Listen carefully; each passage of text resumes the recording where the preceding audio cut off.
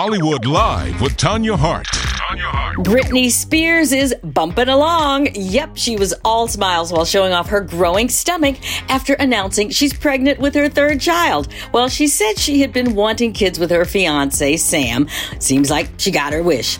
And Michael Bay told the Entertainment Weekly that he would absolutely work with Will Smith again after the actor slapped Chris Rock at the Oscars. You know, Bay directed Smith in two of his signature action movies, Bad Boys and Bad Boys 2, which together grossed over $400 million worldwide at the box office.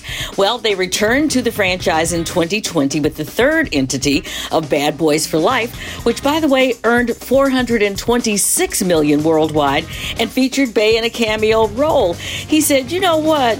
Everybody's been asking me about working with Will again. He's a very even-keeled guy. Very even-keeled." Bay, who has been making the press rounds this month in support of his new action movie, Ambulance, has been getting asked about that Oscar slap a lot because of, their shared history together.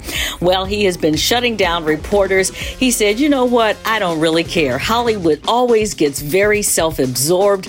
There are babies being blown up in Ukraine right now. We should be talking about that. I don't really care."